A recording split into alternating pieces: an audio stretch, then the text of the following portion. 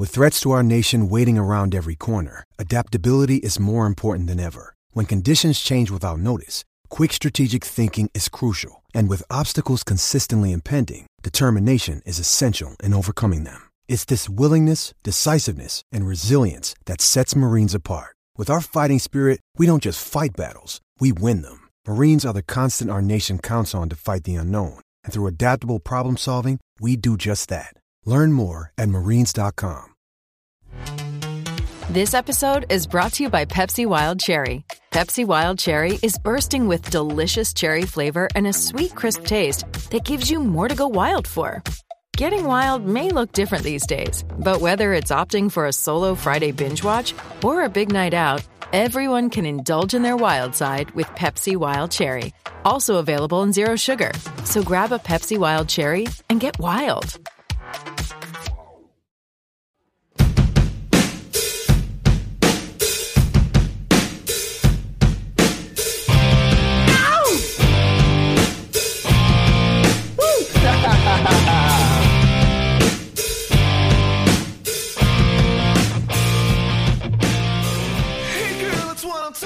The Pittsburgh Steelers have had one of their most active and productive free agency periods in team history, and yet questions remain on their roster.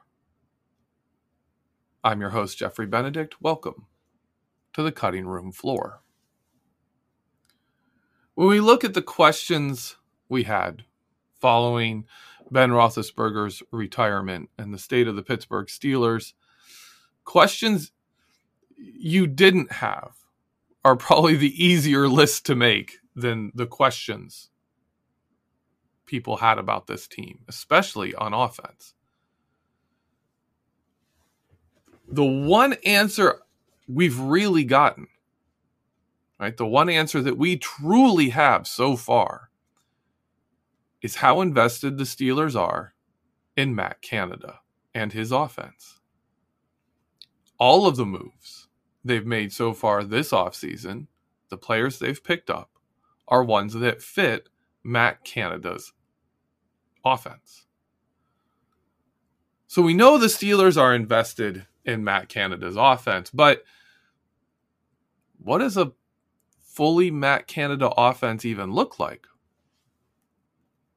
We know there's going to be motion. We know there's going to be wing backs and H-backs. We know there's going to be a lot of running the ball. We know those runs are going to be outside zone, inside power, inside zone, split zone concepts. We know there's going to be a lot of zone running. There's going to be a lot of movement by the offensive line. Which is the main reason we know they're invested in Matt Canada's offense, is because the Steelers have prioritized mobility on the offensive line. Another one answered is the Steelers' level of comfort with their previous offensive line. And we've seen that in a few ways. One is Zach Banner was cut. They're not going to see him. Kevin Colbert stated that they wanted to see more from him, but they clearly decided not to. After a few moves were made, that was a sacrifice they made, was not seeing more from Zach Banner. Kendrick Green is still around.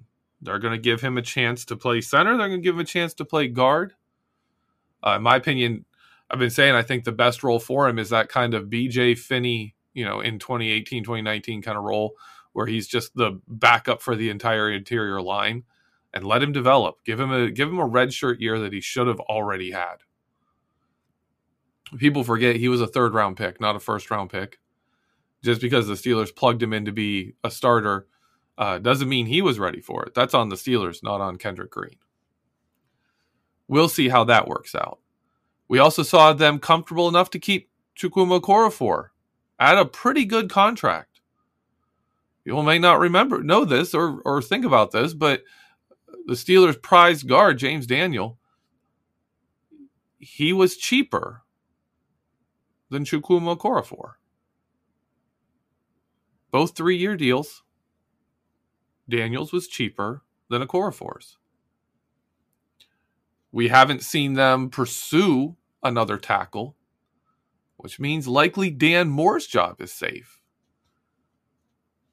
We have 4 of the 5 offensive linemen selected. The question mark is, who is our center? There's going to be competition there, but Kendrick Green is in that competition. James Daniels has played center. There's a lot of competition. There's still question marks there.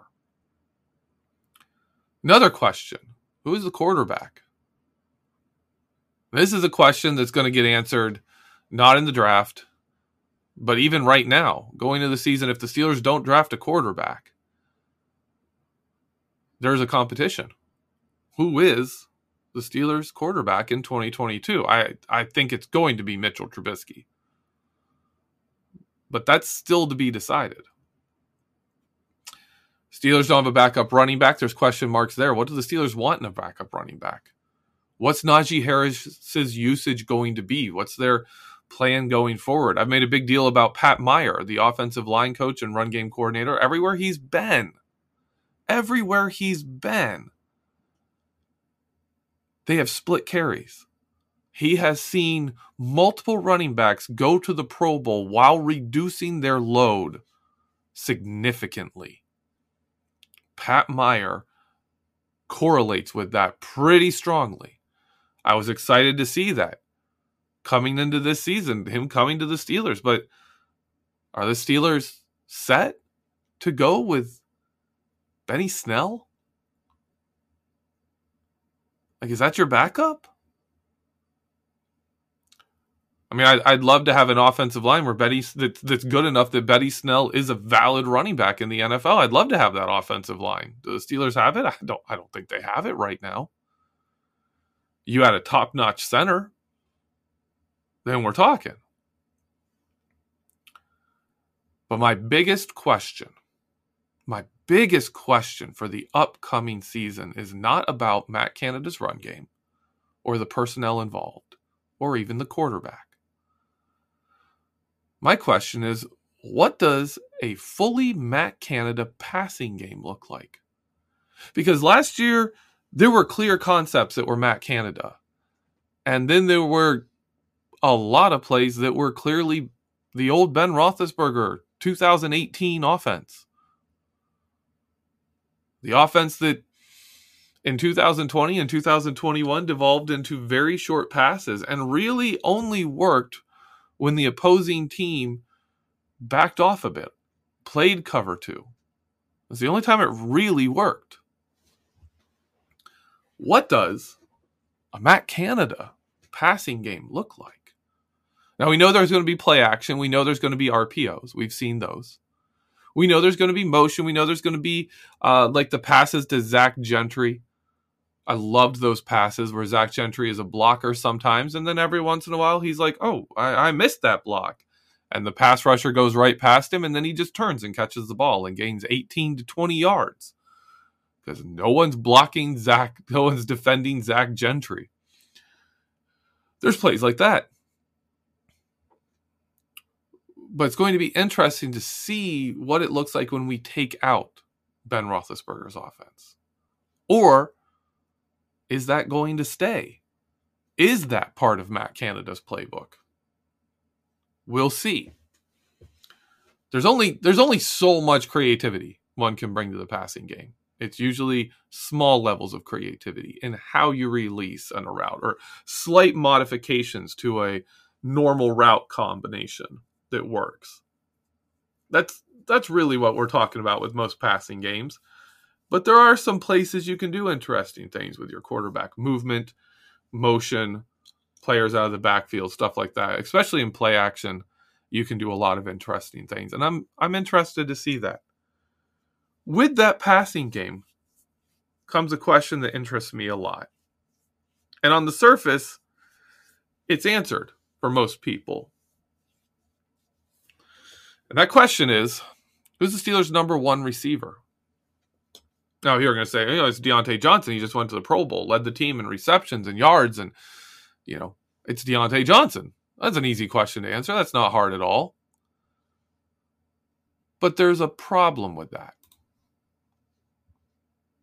In my opinion, a glaring problem with that. First thing, Diontae Johnson was Ben Roethlisberger's number one receiver. And by number one receiver, I mean targets. 169 targets. Number 2 in the entire NFL. Number 1, deservedly so, was Cooper Kupp. But number 2 on that list is Diontae Johnson. With that number of targets, with that kind of volume, Diontae Johnson ended up 10th in the NFL in receiving yards, which is not bad. Second in targets, 10th in yards. That's not bad. Most of the people in front of him had better quarterbacks, right? But when we look beyond that, when we look into the advanced stats, it's not very good. We can start with his yards per reception. It's 10.9 yards. That's one of the lower marks among, higher production wide receivers. His 63.3% catch rate, also one of the lower marks against higher level receivers. And here's the thing, both of those are low.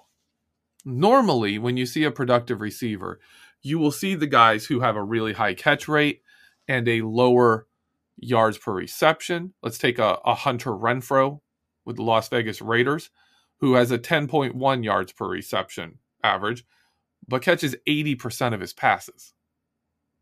Right? He's not catching long passes downfield. He's just catching everything in sight short. Or you have a guy like a Ja'Marr Chase, who posted a 63.3% catch rate, but at 18 yards per reception, one of the highest marks there. That's a deep threat. You're throwing lower percentage passes to Ja'Marr Chase, right? The margin of error is smaller. You're more likely to have inaccurate passes the farther downfield you are. Ja'Marr Chase catches a lower percentage, but for a higher yards per reception. Diontae Johnson, 10.9 yards per reception, 63.3% catch rate. That's the same as Ja'Marr Chase, but without the depth downfield. Diontae Johnson had an average depth of target of 8.5 yards, which is very similar to Cooper Kupp, but his average depth of catches was lower, significantly lower. A guy like Cooper Kupp, his average depth of target was 8.6 yards. His average depth of his catches was 7.6. This is true across the board. There are very few receivers who have a very similar average depth of target and average depth of catches. Average depth of your actual receptions is usually lower, right? Because again, farther downfield, the lower percentage the catches. But Diontae Johnson dropped from 8.5 average depth of targets to a 5.9 average depth of catches. That's a big difference. And when you account for that difference as a percentage of their depth of target, try and stay with me here. I'm going to dive into stats for a minute. Diontae Johnson saw a 30.6% drop. The only Steeler receiver to have a higher rate than that, drop off between their average target distance and their average catch distance, is Ray McCloud, who is not a Pro Bowler. That's a receiver. Chase Claypool saw a 14% drop.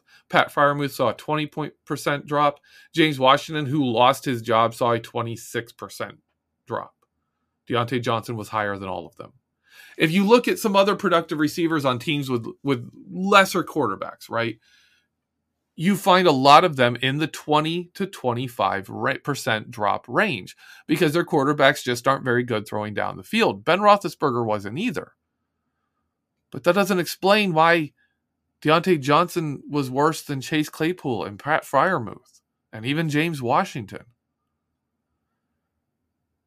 You have quarterbacks like Carson Wentz, Tua Tagovailoa. I can never say his name. Sorry for the mispronunciation there. Jalen Waddle, similar skill set to Diontae Johnson, saw a 22% drop. DJ Moore, with the carousel of quarterbacks they had, 25%. Amon-Ra St. Brown, 23%. In Detroit, with Jared Goff as his quarterback. Right? This isn't just a Ben Roethlisberger issue. This is a Diontae Johnson issue. Some other things that creep into this, yards after catch. Diontae Johnson was a top 10 receiver in yards after the catch. But when you take that per reception, he ranks 74th in the NFL. 4.9 yards after the catch. Average. Chase Claypool, who Steeler fans complain about falling down every time he catches the ball, had a 4.8 yards after catch per reception. Diontae Johnson was a tenth of a yard better at yards after the catch per reception than Chase Claypool. He's not a great yards after the catch guy. He is not a good deep receiver. And he plays the X position, where Antonio Brown did. He doesn't play in the slot. He actually had the lowest slot alignment rate of any player on the Steelers that is a receiver. Lower than Pat Freiermuth. Lower than Chase Claypool. 5.7% of the time he was in a slot alignment. He was vastly outside. 94.3% of the time he was lined up on the outside in the X receiver position. For instance, let me give this number out to you. You may be surprised to hear this. Diontae Johnson lined up in the slot a total of 53 times. Najee Harris, a running back, lined up in the slot 42 times. Diontae Johnson lined up in the slot 11 times more than the Steelers' running back. He's not a slot receiver. He plays the X position, and he's limited there. I'm very interested to see if the Steelers keep him there in Matt Canada's offense. Diontae Johnson clearly fit the Antonio Brown kind of mold of an X receiver. And I think perhaps they kept him there because Ben Roethlisberger was comfortable with that. Ben Roethlisberger knew how to throw the ball to him. Problem was he didn't catch at the same rate of Antonio Brown. And he wasn't good deep. Antonio Brown was a great deep ball catcher. Caught everything downfield. Diontae Johnson, not so much. We're going to have to see that next year. And that leads to another question, because the only other receiver we really have is Chase Claypool. I've long said Chase Claypool is much better in the X. If you look at the games where he really goes off, Philadelphia in 2020, where he had that incredible game, Diontae Johnson was out. Chase Claypool slid over to the X receiver position. Caught everything downfield. Ben was going deep to him all game. And he lit the game up. Is Chase Claypool an answer out there? And if so, where does Diontae Johnson go? I don't have an answer for this. The Steelers could draft a receiver. We can see where that goes. Who is going to be the number one receiver on this offense? The default option is Diontae Johnson because he was the number one guy last year. But it's worth asking, is that the best course of action? And one of the things we're going to have to watch in camp and in preseason and in this coming season is, was Diontae Johnson limited because of the offense and because of Ben Roethlisberger and because of the role they asked him to play? Does that explain this? Or is he a guy who cannot be relied on downfield at those mid to deep routes? Because if that's the case, if he's really just a short route only guy, he can't be your X receiver. And he can't be your number one receiver. No offense relying on 5-6 yard passes is going to survive in the NFL. You can't live on that. Especially not without a quarterback who can read defenses and get the ball out very quickly at an elite level. Those are my questions remaining on offense. We're going to take a short break. When we come back, we're going to look at the defense and look at the questions left and the questions answered on the Steelers defense. Stay tuned.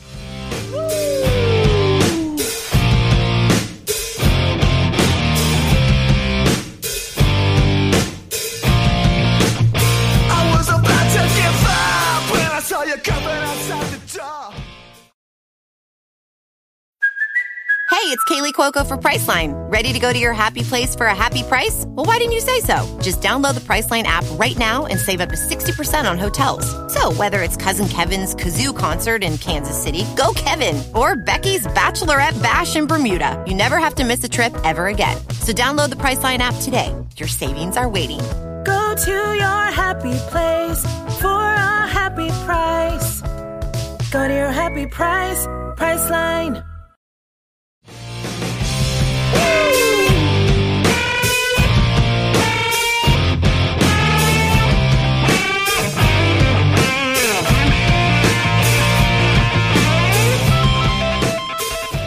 Welcome back, Steeler fans. I'm your host, Jeffrey Benedict. You're listening to The Cutting Room Floor. The Cutting Room Floor is brought to you, as always, by the Behind the Steel Curtain family of podcasts. We've got a bunch of off-season shows still going. One of my favorites continues to be What Yin's Talking About. I love listening to that show. It's always a welcome break for me from the film watching and the analysis that I always have as my approach to Steelers football has always been stats and film and digging into things and asking questions. And it's fun to see a show where they just kind of keep it light and poke fun at how serious we as fans get about football. Love that show. Make sure you're checking it out this whole offseason. Don't get caught up too much in the seriousness and the analysis, the doom and gloom and the hope and all of that. Just remember to have fun. And that show helps me remember that when I tend to dig way too much into every single thing in the offseason. In the first half of the show, we talked about the offense. We talked about questions that remain in the offense. The second half of the show here, we're going to talk about the defense. One of the big problems with the 21 Steelers, one of their big weaknesses was the defensive line, and specifically the loss of Stephon Tuitt and Tyson Alualu. One of the questions the Steelers have answered this offseason is that they intend to bring them back. That they're going to roll out the big three, Cam Hayward, Stephon Tuitt, and Tyson Alualu, and give them a chance to be great again. But that leaves an unanswered question, and that is, who are Stephon Tuitt and Tyson Alualu in 2022? I expect Cam Hayward to still be great. You know, when defensive linemen start approaching 30, you start saying, okay, they're going to drop off. Well, Cameron Hayward hasn't yet, and I'm not going to question him until he does. At this point, until he has a down year, then I'll be like, okay, you know what? Maybe he's declining. But until then, I'm just going to assume he's going to be one of the greatest defensive linemen in the NFL until he's 70. All right, I'm just not going to question it. With Stephon Tuitt coming back, there's been a lot of change there. There is an injury. Losing someone you care about changes people. It can change your outlook on life and give you a taste of mortality. That can change people. And we're going to see who Stephon Tuitt is. He is a person who's had to evolve this last year with the death of a family member. And we'll see what change that makes in him on the football field. And it may make a change. He may come back and play football with passion, or he may find that his passion has changed and it's no longer on the field. And you just can't play football at a high level if your heart isn't in it. We're going to see that. And that's not to downplay the injury. I think we often focus on one or the other. Either he's injured or he's, adapting to the loss of a close family member, but it's both. He's got both going on. Tyson Alualu is not young. He's not in the peak of his career. He's towards the end, and he had a season-ending injury. Who is he when he gets back? Is he the same player? How limited is he going to be? How much difference is that going to make? There comes a point when your body just doesn't heal 100% anymore. Has he hit that point? We'll see. If they're back and they're great, and we're back to 2019, 2020, 2020, and early 2021 to Alualu, if we're back to those defensive lines, then watch out NFL. This defense is going to be great. If not, where does this defense even stand? Can they stop the run? Can they anchor? Can they keep the linebackers clean? It's a big question. How seriously the Steelers choose to address that, we're going to see in the NFL draft. It's my opinion the Steelers need a top-tier defensive lineman in this draft. A young guy to get in there who doesn't have the pressure of having to start right away because of Alualu and Tuitt. And if one of those aren't quite there, and needs more time off or needs more rotation, he's there. I want a young guy who can learn from Cameron Hayward and develop and become the leader of this defense like Cameron Hayward has been. I'd love to see that. That's my dream scenario. But if this defensive line struggles, that puts more focus on the linebacker position. In the linebacker position, we have one question answered, and that the Steelers are committed to upgrading the linebackers. They've changed a number of people. They signed Myles Jack. That's a big signing. Myles Jack is kind of lost some of his luster as that defense in Jacksonville fell apart. We'll see if he can get back. I mean, if the defensive line can keep him clean like that defensive line used to keep him clean, he's probably going to be great again. They also brought in Genard Avery, who has an interesting side to him. He's a kind of a versatile player. There's questions whether he is an edge rusher or a buck linebacker. The Steelers can use him as either, really. But he brings up one of the more interesting tie-ins, and that is to Brian Flores. Brian Flores uses inside linebackers as rushers. He uses outside guys inside. He mixes it up and moves people around. He's going to put you in different spots. He likes to put pressure on the offensive lineman, where you're going to see, if you're a center and you're facing the Pittsburgh Steelers, you're going to see Cameron Hayward. You're going to see Tyson Alualu. You're going to see TJ Watt. You're going to see a Genard Avery. You're going to see Myles Jack lined up across from you, and you're going to have to block all of them. And those all bring very, very different rushes and very different, ways you're going to have to react to what they're doing, right?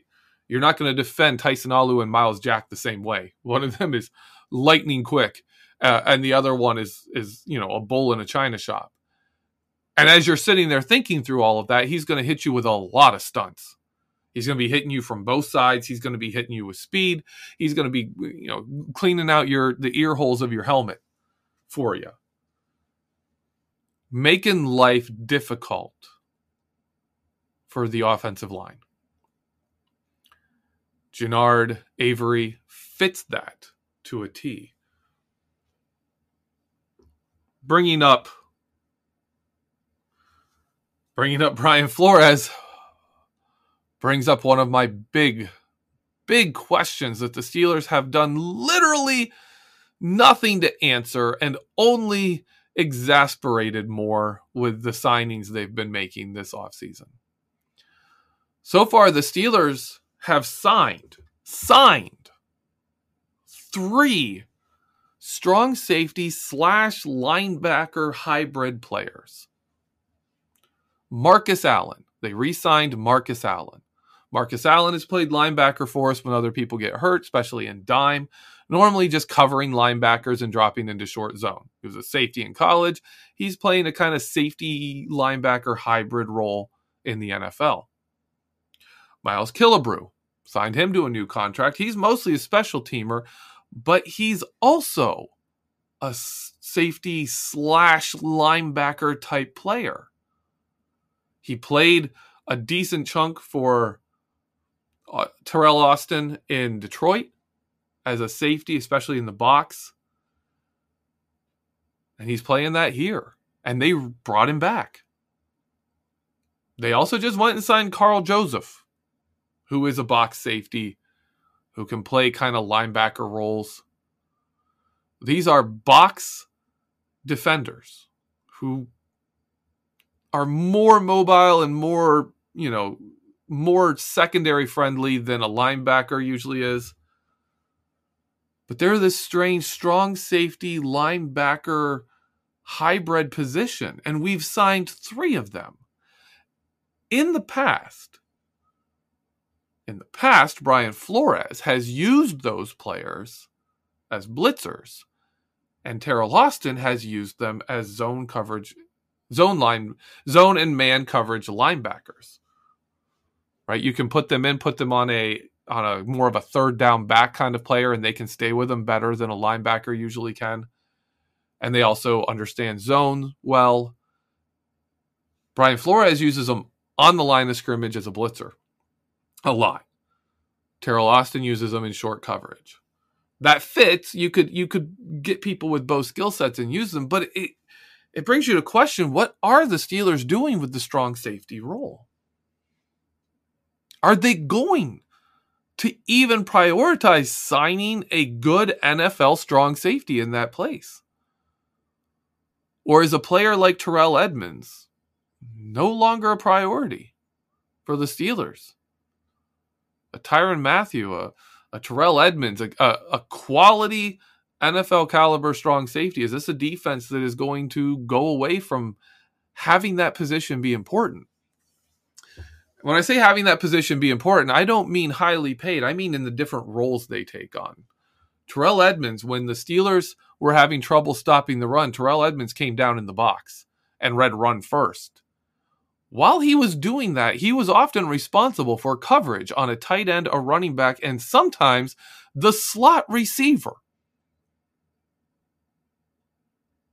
Against the Detroit Lions, their final solution to finally stop the Lions from just running all over the field on them was to have TJ Watt almost entirely focus on run defense and bring Terrell Edmunds down in the box and have him read run first while covering the slot receiver. Like, he had to read the run, and then he would have to go catch up to the slot receiver, whatever the slot receiver was doing, and cover him. It's a crazy difficult assignment. It's a position where you could line up in the slot and be a blitzer. You could line up in the slot and cover a receiver. You could be tasked with outside coverage. He's covered DK Metcalf. He's covered Tyler Lockett. He's covered everybody. You play deep zone. You play shallow zone. You play in before, when we had Mike Hilton. Mike Hilton had a green light to just blitz if he saw certain situations. And Terrell Edmunds' job was to be the strong safety, but also if Mike Hilton blitzed, you're switching into man coverage on that receiver.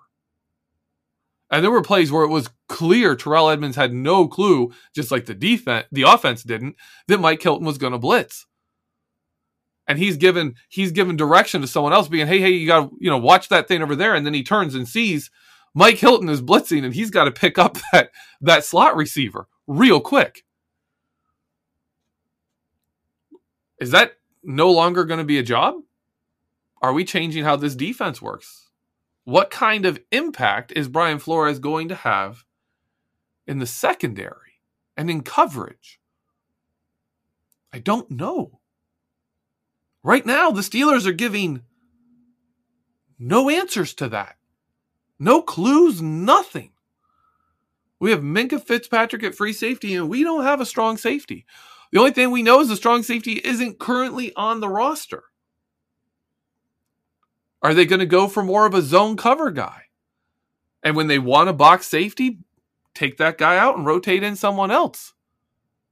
Brian Flores did that in Miami. He took a cornerback from New England with him, Eric Rowe, and made that guy his free safety.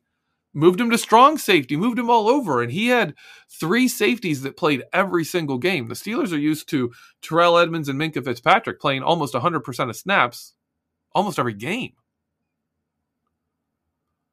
Brian Flores rotated 3 safeties, and you got very different defense depending on who was in there. He had a safety with 5 sacks last year. He had a safety with 2.5 sacks, and he had a safety with 0 sacks. Right? He used them all differently. And you got a very different defense based on which 2 safeties were on the field at any given time. Are the Steelers looking to go more that direction? We don't know. It's an interesting thought to me. It's an interesting thing to look at. It's an unanswered question. And we may not get answers to these until the preseason. Some of these we may not get answers to until the regular season. Some of them, I hope, we get answers to in the draft. That's my show for today. Thanks for hanging out with me. Make sure you click over to BehindTheSteelCurtain.com and listen to the other Behind the Steel Curtain family of podcasts. As always, have a great week. Let's go Steelers.